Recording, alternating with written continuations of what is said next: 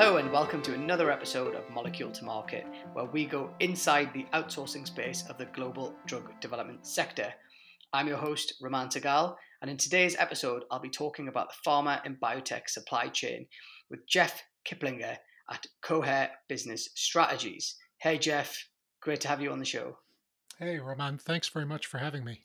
Oh, it's an absolute pleasure. And just to start off with, Jeff, it'd be great if you can tell the listeners a little bit about you, and what you do.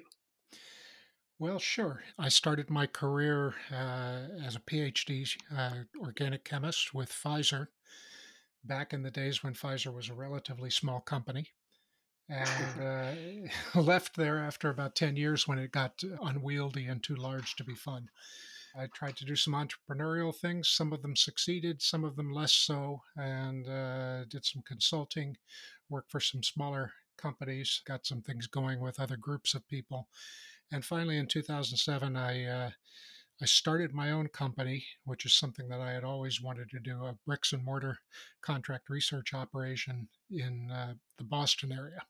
Mm-hmm. Worked on that company for 10 or 11 years, sold it in 2016, and stayed for a couple of years under the new management before I left to put out my own shingle as a business strategy consultant and advisor.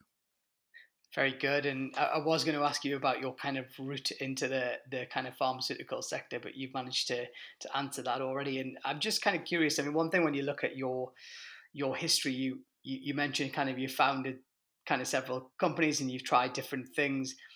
What is it within your, I suppose, DNA that excites you about starting new enterprises, and you've obviously managed to do it successfully where you've actually exited a business as well. So is there just something in your in your blood about starting businesses and actually in growing them?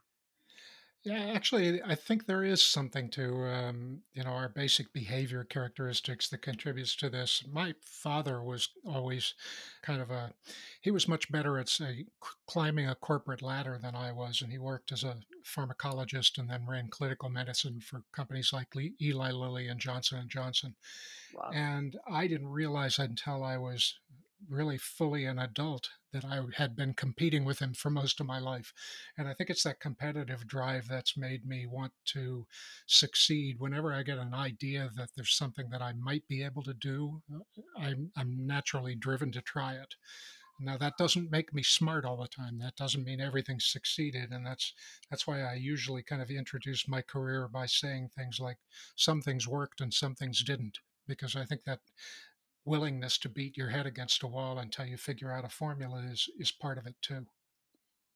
Mm-hmm. I love what you said there about some of it doesn't work, and that leads me quite nicely on around I'm a big one for sharing the kind of mistakes and learnings that I've made in my career. And are there any particular I don't want to say mistakes because that's probably not the right word, but learnings that you've had, particularly when you started companies and that type of thing, and that you know ultimately led to where you are today, like with that lessons that you've taken from those early days that are now very much part of your characteristic today? Yeah, I guess I would say I'm still learning. I don't really think that I've figured it all out yet. One of the key things that I figured out when I started the contract research lab of Erica Discovery back in the mid 2000s was that I need to be comfortable with asking people a lot of really stupid questions because there's a lot that I don't know. So once I made myself start to do that, it became remarkably easy to get information, to talk to people who were willing to share information, their own successes and their own failures as well. And I learned a tremendous amount from other people, whereas had thought for years that I had to kind of figure it all out on my own. Yeah. So that was definitely a big inflection point. It's fascinating you say that, and I mean, I on another episode of the podcast, we spoke to a senior leader at Pfizer, and they said almost an identical thing about asking the silly questions and be brave enough to ask the kind of the dumb questions. So it's really fascinating that that's something that you've picked up and taken on your career as well, which is great. And the kind of I look at you, Jeff, and I objectively look at you and say, you've you seem to have had a very successful career, and I know it's obviously continuing down kind of a new avenue now. And what do you attribute that success to? And obviously, you mentioned the influence of your father, which is really fascinating. Is there anything else that's kind of played a key role in that success kind of journey for yourself? Well, I think it's always come down to the support of other people. Like I say, the willingness of other people to share their experience with me. My father's belief that he and I, had something that was similar that kind of kept us pushing. My wife's belief in me when, for example, the economy went bad in 2008, and we were looking at serious cash flow problems there for a little while. So there's that willingness, I think, to be, over the years I've gotten better at it, but at least a little bit vulnerable Yeah. with other people, and has really contributed to my way of seeing myself as more capable of success. That's great. That's great. And if you could rewind the clock and go back to a 25-year-old Jeff, is there any advice that you would, or sorry, what advice would you give that 25-year-old Jeff? Shut up and listen.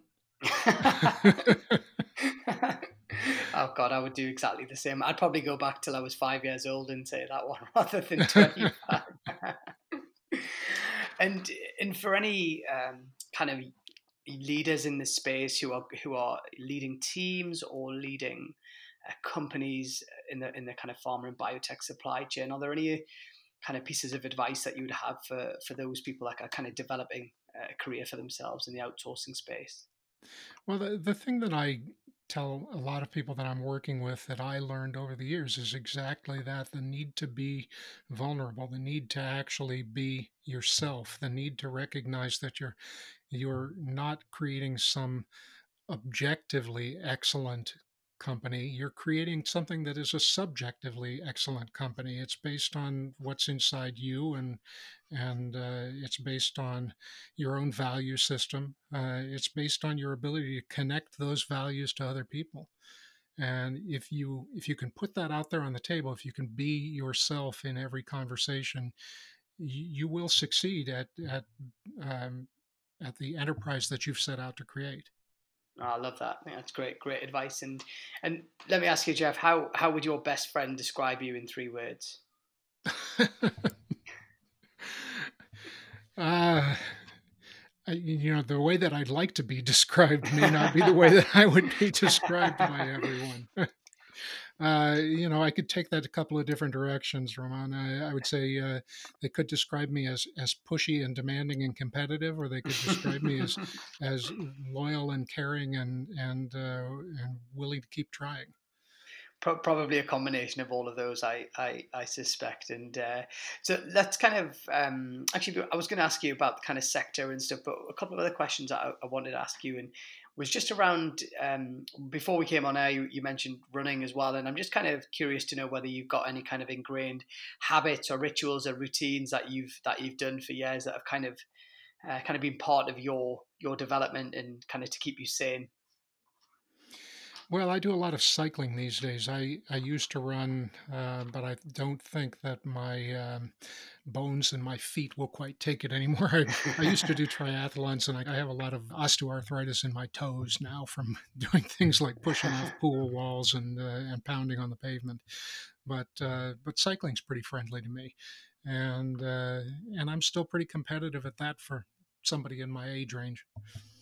Very good. And when you say competitive, are you kind of cycling within a team, or are you cycling at a club? And obviously, at the time of recording, we're in the midst of the COVID-19 kind of spread across North America. So I imagine you're pretty limited at the minute. But in normal times, what does that look like? Well, the easiest thing is, I mean, I live in a relatively rural county in upstate New York now, and so I don't have the time to dedicate to becoming part of a cycling team. And I tended to race hard when I raced, and so I would crash a lot. My wife doesn't like it when I end up in the hospital, so to give it to her, I race against set times on Strava. So Okay. that's the kind of thing that I do. I just wanted to move on and talk about the sector. And obviously, you've spent, um, you know, the the entirety of your career kind of working within pharma, but specifically the contract kind of research space and contract manufacturing space. And I'm curious to know kind of how has the industry changed for you over that time, and are there any kind of trends and changes that you're seeing kind of going on right now? Well, I mean, thinking back over my whole career, there were a lot of changes. Like I say, Pfizer was a smallish company. It was, I think, the 20th biggest pharmaceutical company in a pool of 100 or more companies. By the time that I left, it was very close to being the number one company, which I think it still is now, in a pool of about 10. So certainly things have changed a lot there. I was part of the technology explosion in the way that pharmaceutical R&D was done back in the 90s, and that was a lot of fun. We contributed a lot of really interesting tools to the arsenal of trying to discover new drugs rapidly, some of which I see being deployed today in the middle of the COVID 19 crisis in new ways. So that's been kind of gratifying. But at the same time, it created a process where the mind of the scientist was less important in doing the work. And now pharmaceutical companies largely look at things in a numbers based fashion that I'm not sure is producing the best clinically relevant drugs anymore. Now, that's an argument that goes on across the industry, and I'm not the only one that feels that way, and I'm not the only one that would be disagreed with. Oh, So, that's interesting. so yeah, lots of changes, and certainly it became not for me after a while when I realized I was being increasingly used as a very small cog in a big machine. Yeah. Uh, And that brings me kind of quite nicely on to asking you, what does your kind of current role look like in the business that you've started relatively recently? Can you tell the listeners a little bit more about what you're going to be doing now? Well, when I started Averica, I rapidly found that my role was not going to be as a scientist anymore, but I still sort of prided myself on the experience base that I could bring to how we structured the company. But I learned a lot about running businesses during that period of time, and I spent a lot of time advising other people. When I left Averica, I started looking at two or three new companies that I could get started, and went a little ways into those, found sources of funding. Ultimately, things didn't work out with the team, those kinds of success slash failure type of ventures. What I ultimately realized I enjoyed doing was kind of giving people that were like me at various points in my career a leg up if I could. If there was anything that I knew that I could contribute, I wanted to throw it into the mix. So I really enjoy working now with very young companies or companies that are maybe just have hit a point where they can no longer grow because, like me, for a long time, they were just leveraging the skills and the energy of their founder, and they needed to get bigger than that. I mean, I look at you as a great example of that, right? I mean, you built a company that was ultimately large enough that it was able to run itself, and you could take off and move to the United States and develop a new market. I mean, that's pretty exciting. That must have seemed like a pretty exciting time for you to get the company to that level where you could do something like that. Oh well, thank you for that. It's very very kind of you saying. And yeah, I was when you were talking there about the kind of growing pains of running a business and growing business. I can absolutely that really resonates with me because obviously my business has been going for the best part of 11 years now, and we've hit and gone through a lot of those growth pains. And actually, the type of advice that you give to companies is invaluable. And I've been fortunate in Remarketing's journey that we've been able to access senior people that have been there and done that. So when you go through the challenges, you're able to just kind of get a sense of confidence that you can get through them and get to that next level. And ultimately, the scaling of our business has come about by exactly what you said there of taking that leap of faith and actually, putting someone in to effectively run the company. And that's as as a founder of businesses, that is a huge um, responsibility. It's the classic handing over the keys or handing over the baby almost to someone else and saying, look after this. And yeah, it's been a really fascinating transition over the last year or two. But I look at what I work on now, and even just doing this podcast and having the time to talk to people like you, Jeff, and actually just follow some of my passions and actually bring some really good stuff to life and some of the ideas to life. So that's the benefit. It takes you away from doing all of the day to day stuff, which I have to say, by after 10 years, that gets quite hard, and having someone that's able to take that on and do a much better job at it than you are. You talk really eloquently about when you're in business, you work out what you're good at and you work out what you're not good at. And I'm the guy you want when you want ideas and you want to, try and bring something to life. But I'm not the best person to go ahead and implement a finance system, right? That's where you don't want me anywhere near that type of thing. And so it's fascinating to kind of recognize, and it's really interesting seeing what you're doing now, because I think a lot of younger companies can really benefit from the experience of people like yourself that have not only been through the good times, but you talked about the challenges. And a lot of companies now, obviously in the midst of what's going on globally, are going to really feel the pain in the next couple of years. And having people like yourself that have been through 2008 and even prior to that as well, back in 9/11. And I know this is a slightly different situation, but nevertheless for business, there will be some comparisons and some lessons that can be learned. So, I think what you're doing is great. You're listening to Molecule to Market, where we go inside the outsourcing space of the global drug development sector, the podcast for professionals working in the pharma and biotech contract services space. Let me ask: Are the nature of the companies that you're helping, are they specifically kind of within drug development, or have you kind of casted the net a little bit wider, and are you helping companies and businesses that are in different types of industries? Well, I mean, it's a great question because what I can see when I look at somebody's financials or their business plan or whatever is kind of business agnostic to an extent, right? If I can understand what your business does and what you're trying to achieve, I can usually find some way to help. And so sometimes I just dive in with a fellow entrepreneur out here in upstate New York who runs, for example, a brewery, and maybe there's some way that I can help a little bit. But most of my network is still in the sciences, and I feel a really strong connection to and a lot of sympathy for scientists who are trying to do something entrepreneurial. I think it's tougher for us as a group in a couple of different ways. One is that if you did what I did and you tried to get into contract research, the costs to get started are extremely high, right? I mean, we're talking about expensive scientific instrumentation in virtually any field. And in order to find funding for that when you're not developing a commercial product and looking for outside investors, it's tricky. It's creating the value proposition and fine tuning. It takes a lot of time. But moreover, scientists have such a tight curriculum when they're in a university, for example, or postgraduate work. We never take a business class. I never took an accounting class. I didn't understand cash flow fully until I got involved in cash flow problems during the 2008-2009 recession. So there's a lot to be learned, and I want to give the opportunity to anybody like that.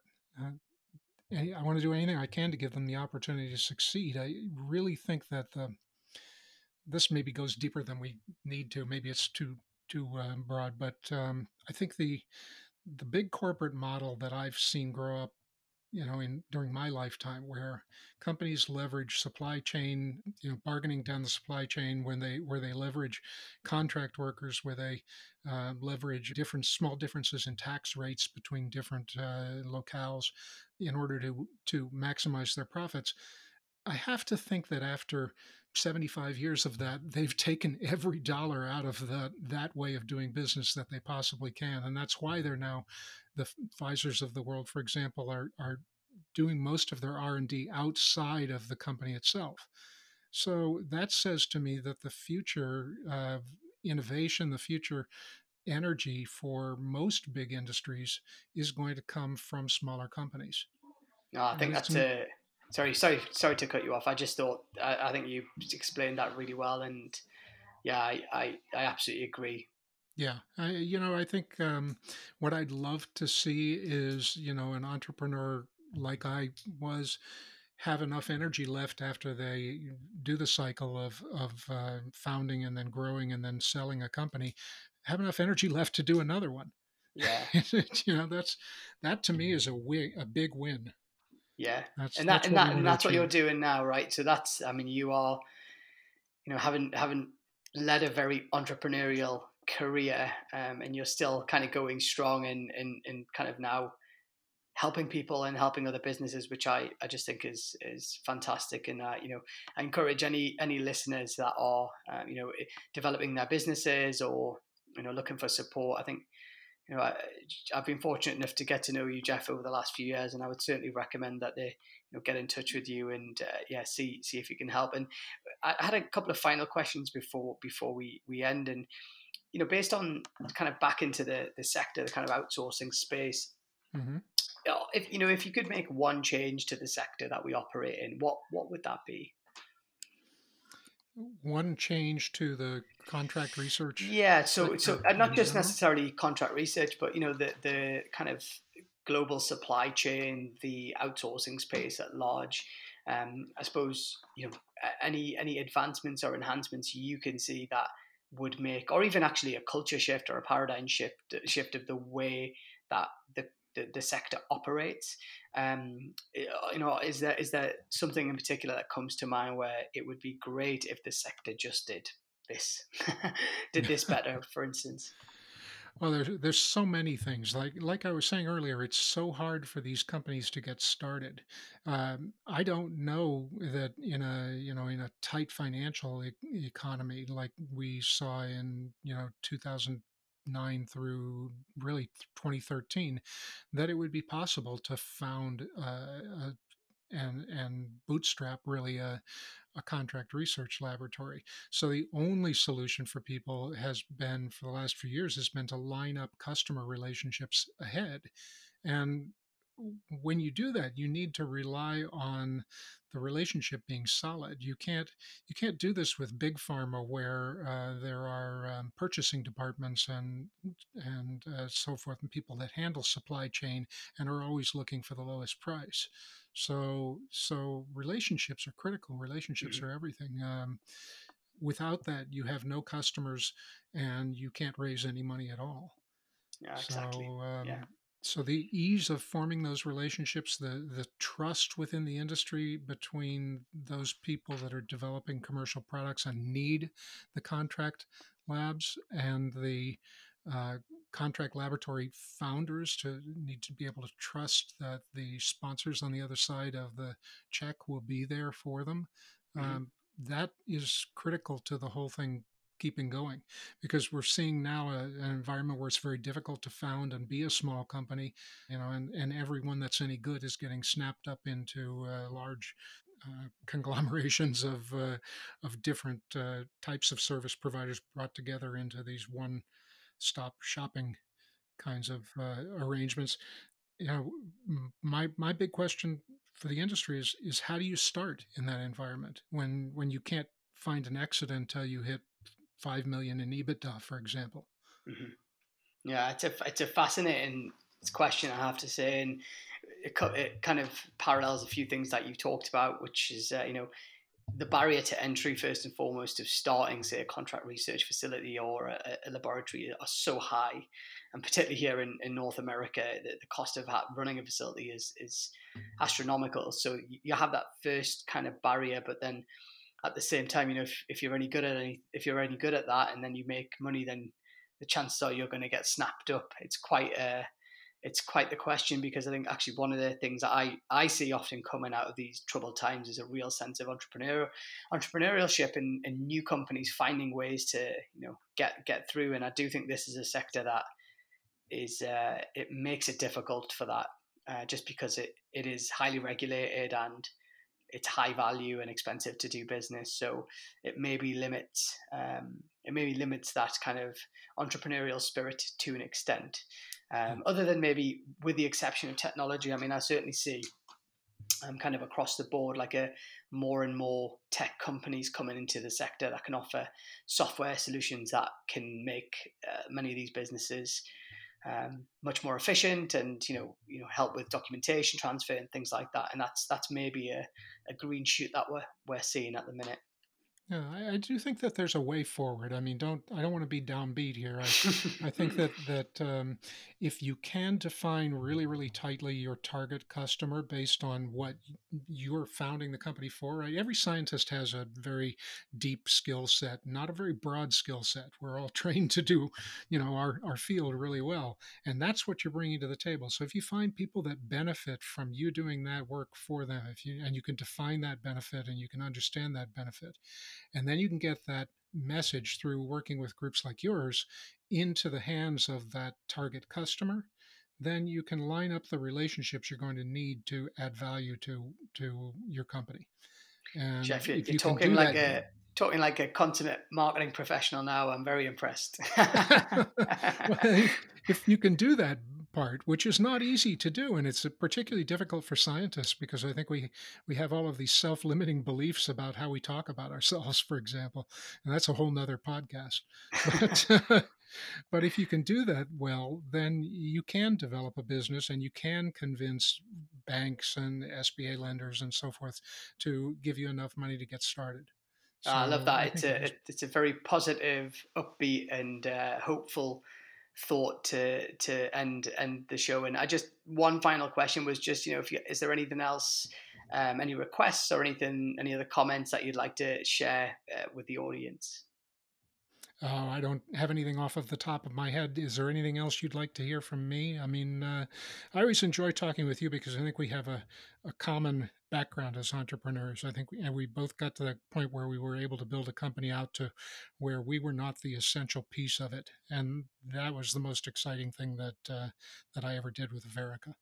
No, and I agree. I mean, it was one of the reasons that I was so keen to get you on the show, because a lot of the other guests that I'm interviewing are very much in kind of CDMO businesses, and they're in CRO businesses, and at a very senior level. And I love the fact that you bring a slightly different view to the sector and a more entrepreneurial driven view, which I think always chimes with me. So well, thank you so much for making the time, Jeff. Really appreciate it, and for coming on the show. Well, thank you for having me on.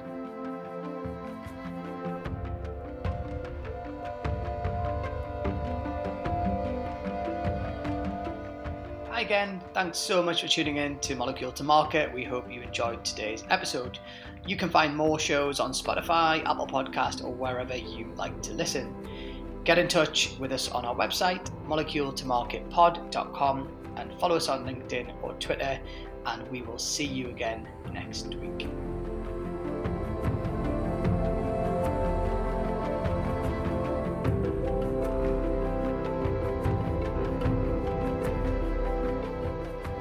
Molecule to Market is sponsored and funded by Remarketing, an international content, digital, and design agency that helps companies get noticed, raise profile, and generate leads in life sciences.